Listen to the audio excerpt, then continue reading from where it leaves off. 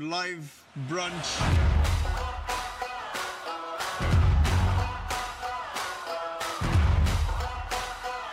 We are live. Welcome to another episode of Live Brunch. Live Brunch. Live Brunch.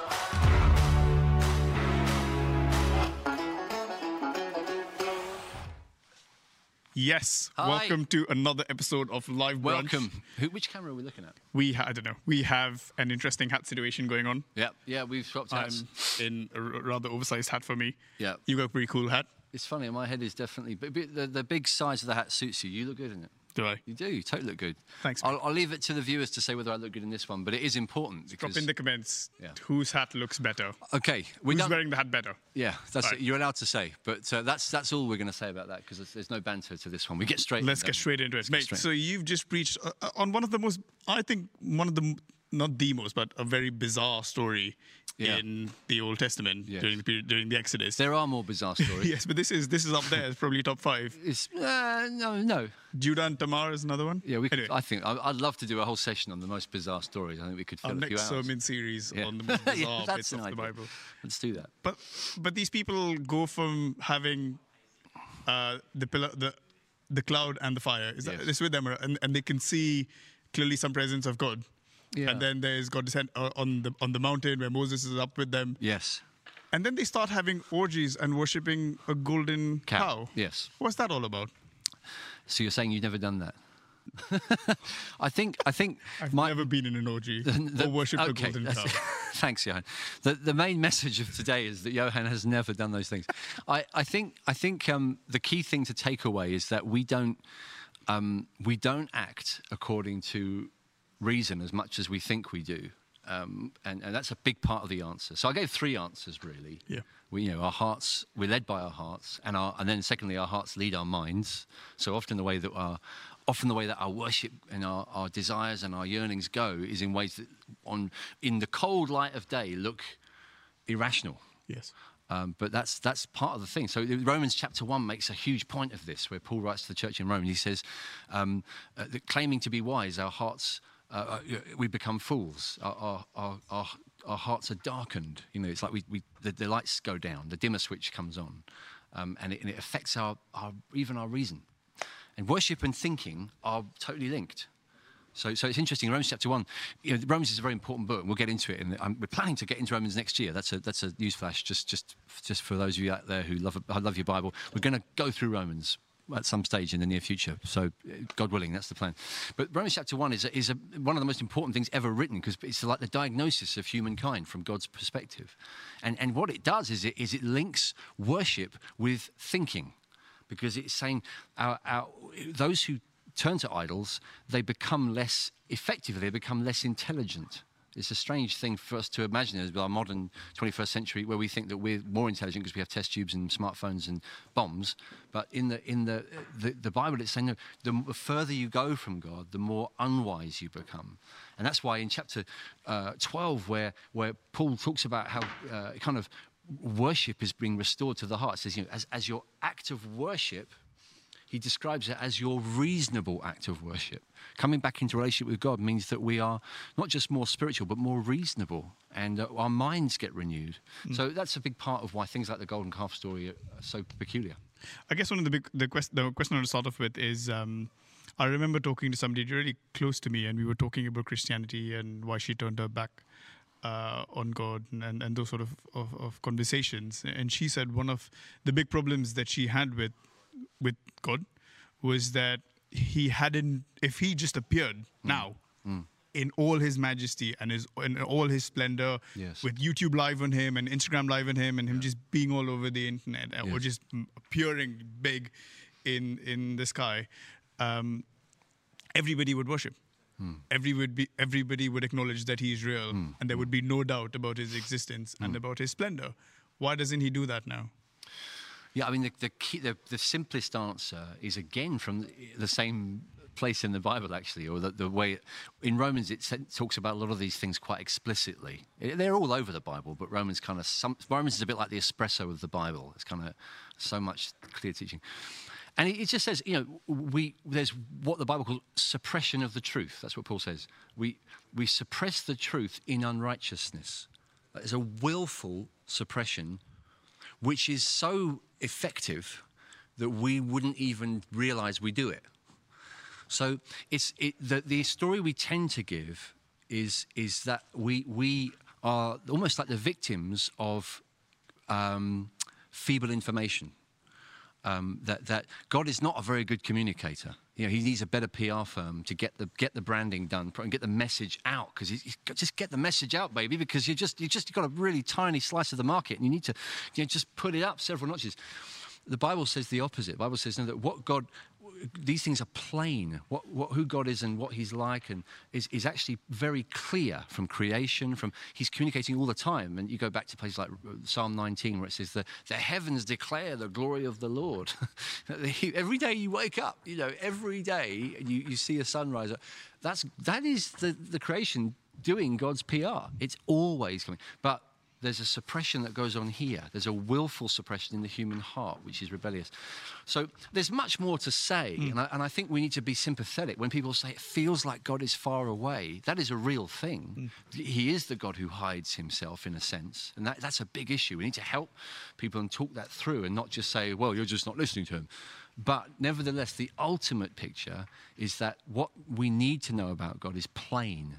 And it's something that we hold in suppression because we're not comfortable around him. I've been reading C.S. Lewis's Space Trilogy, which are 3 phenomenal books. Yeah, wow. And listening to a podcast on it the other day where it talks about how, because we've tried to get so reductionist, and in some way so scientific about what we base our decisions on, and our opinions are, if I can see it and if I can taste it and if I can touch it, then it's real. If we can conduct a whole bunch of experiments, then it's real. And we neglect it, but that doesn't explain everything in life. No, and it's not even scientific, is it? It's scientistic. Scientistic. Yeah, people say, well, that's scientific, but it's science itself, when it's done properly, will make way more space for forms of knowledge and knowing things than just through laboratorial experimentation.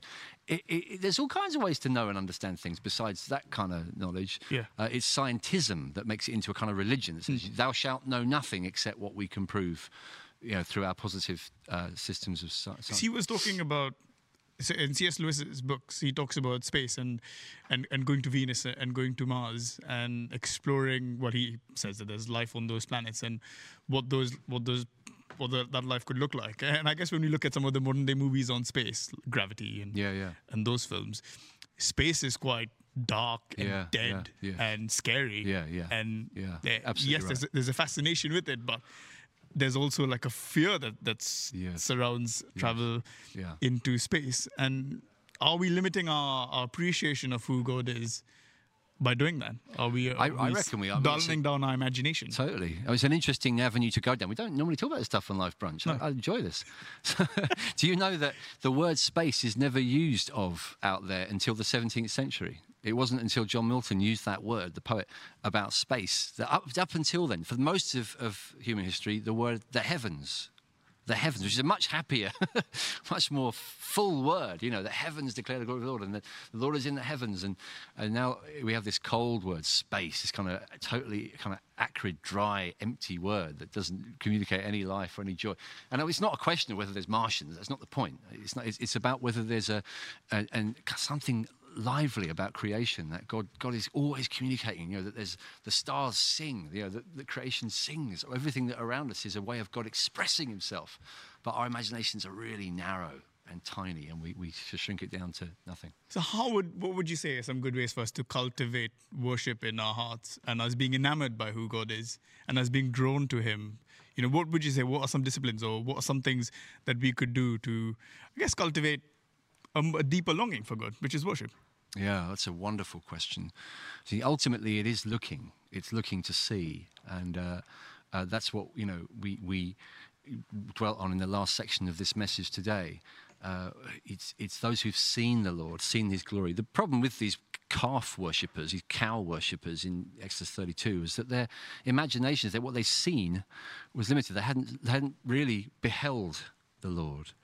And so anything that helps us to see the goodness of God and the way he's most clearly shown himself is in his Son. And so my mind goes straight to songs, and we sang this morning after this message, here I am to worship, here I am to bow down, here I am to say that you're my God, you're altogether lovely, altogether worthy, altogether wonderful. That's written by a guy who has clearly, he's overwhelmed. I know the guy who wrote it. There's a beautiful sense in which this guy he's spent some time considering the loveliness of who God is. And it's a very simple song. Apparently, it is now the song in the universe, the world, that has the most royalties. I think "Happy Birthday" is the only song that has greater royalties than that. That was the Mariah Carey's Christmas song. Maybe it is by now. I don't know. But the last thing, this is a few years ago, maybe out of date now. I mean, I'm hoping to beat it with my songs about plants and things. I've got some great numbers. Songs and hats. But there's there's something about taking time to behold, to contemplate, and we are creatures of contemplation. We are creatures of imagination. What we give our minds to is very important, and what we tend to do by accident, perhaps foolishly, is we see worship as a sort of a ritual, an act that takes a scheduled place in our week. So I go and do a worship time. I go to worship once a week for an hour or so. When the rest of the time our imagination is taken up with Marvel films or pasta or I don't know, decent craft beers or the girl that we're desperate will notice us next time at the office or whatever. It's just our minds go places, and we contemplate and we meditate and we take time. And it's not that those things are wrong; they may be gifts from God. But what we give our mind to when it comes to the living God is massively important in terms of the way our hearts are directed. Yeah. Even Anna Brading's song that we sang at the end, "Born to Love You." Yes. It's a phenomenal song. I love it. Says it so well. And we are born to love him. Yes. We weren't just born to think about him or obey him, even though all of those things are wonderful. Or believe in him in some kind of, sort of... Have some knowledge of him. Yeah, exactly. But we were born to love him. Our emotions, our affections were intended to be stirred towards who God is. Yeah. I do really enjoy singing Anna's song, "Born to Love You." It's on Spotify.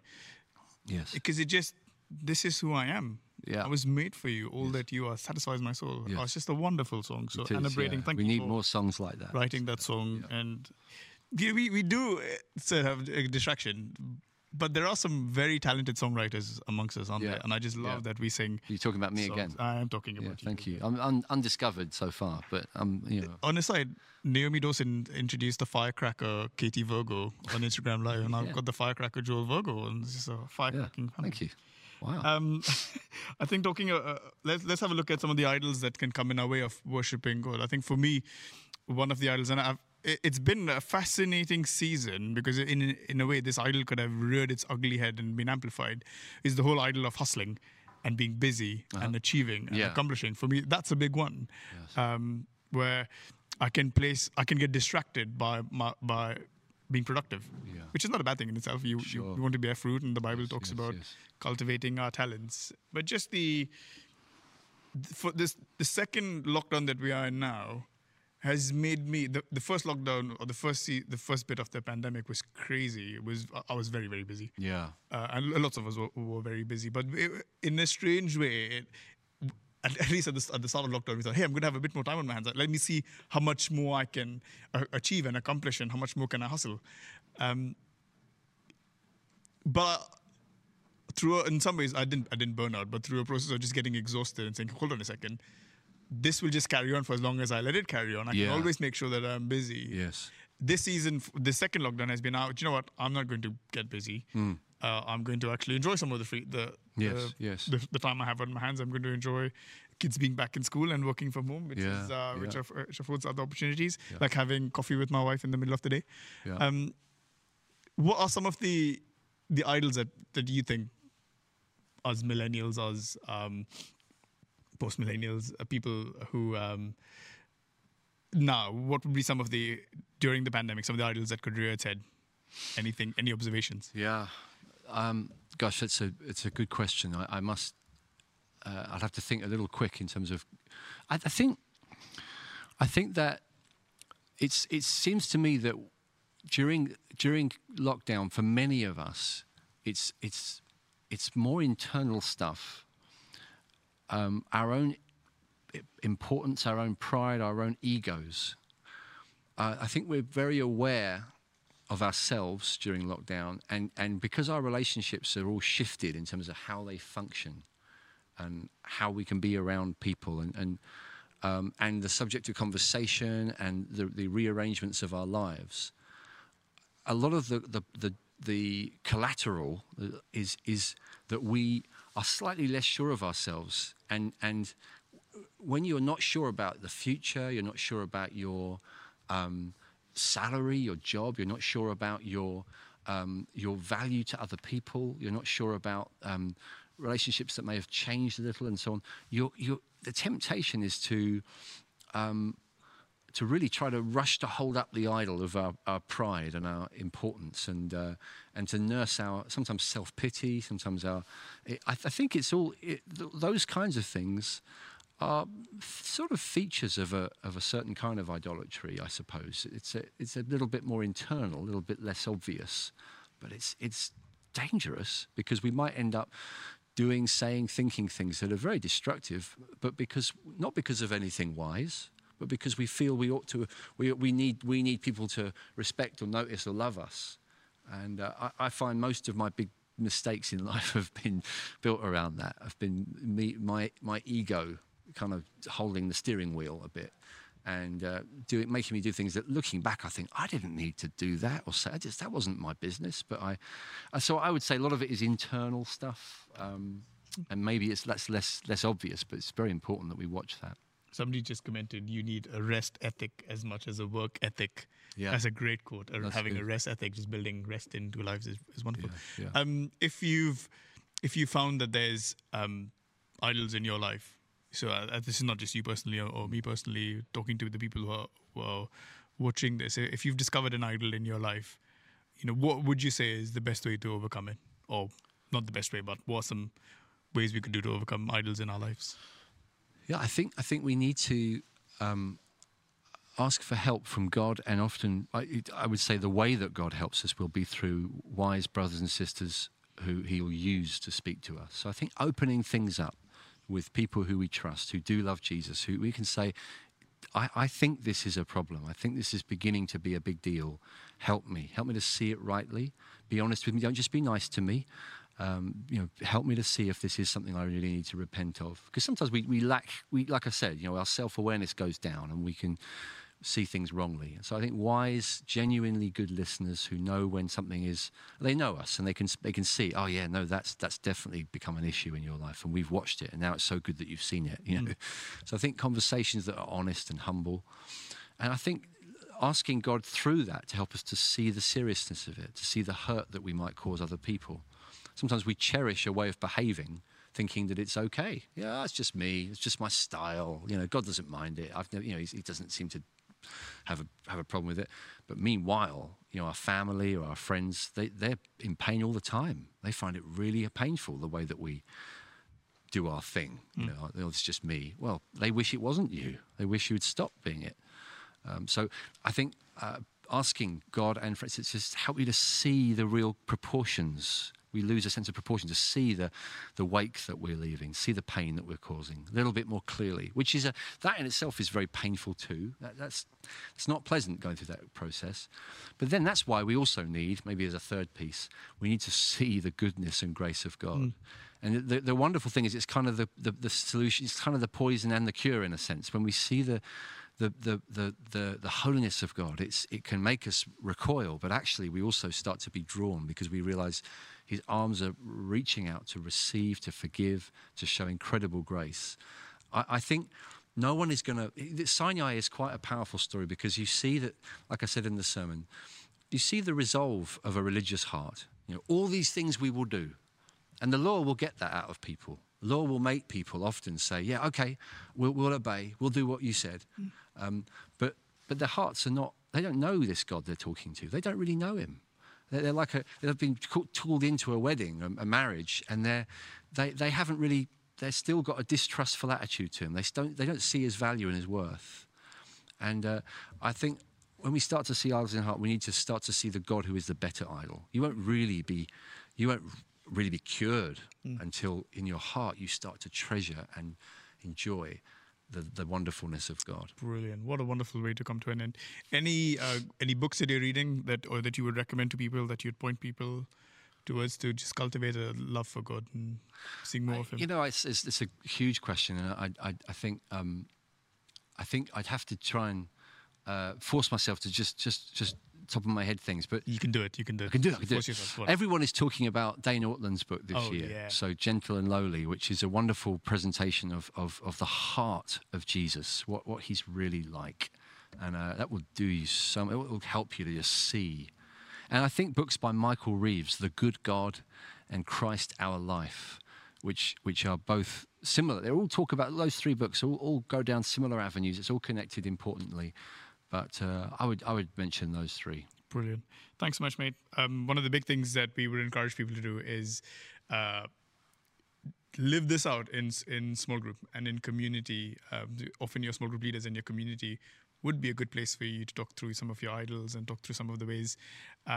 We're not meant to do this by ourselves. We're meant to do this within community. And even though we're not meeting physically, our groups are meeting on Zoom and online. And yep, so wearemanuel.com/small groups. If you're in a small group, we've got a few questions for your discussion today. The first one is, what's the craziest thing you've done that you never thought you'd do? The second one is, seasons of trial reveal the heart. We're all in a season of trial this year. What does this look like for you? And number 3, what is helping you to resist idols and connect with Jesus in this season? These questions will be in your site leader's email to you. That'll come out later today. Have a lovely Sunday. Good to have you with us, Joel. Thank you. And we will see you next time.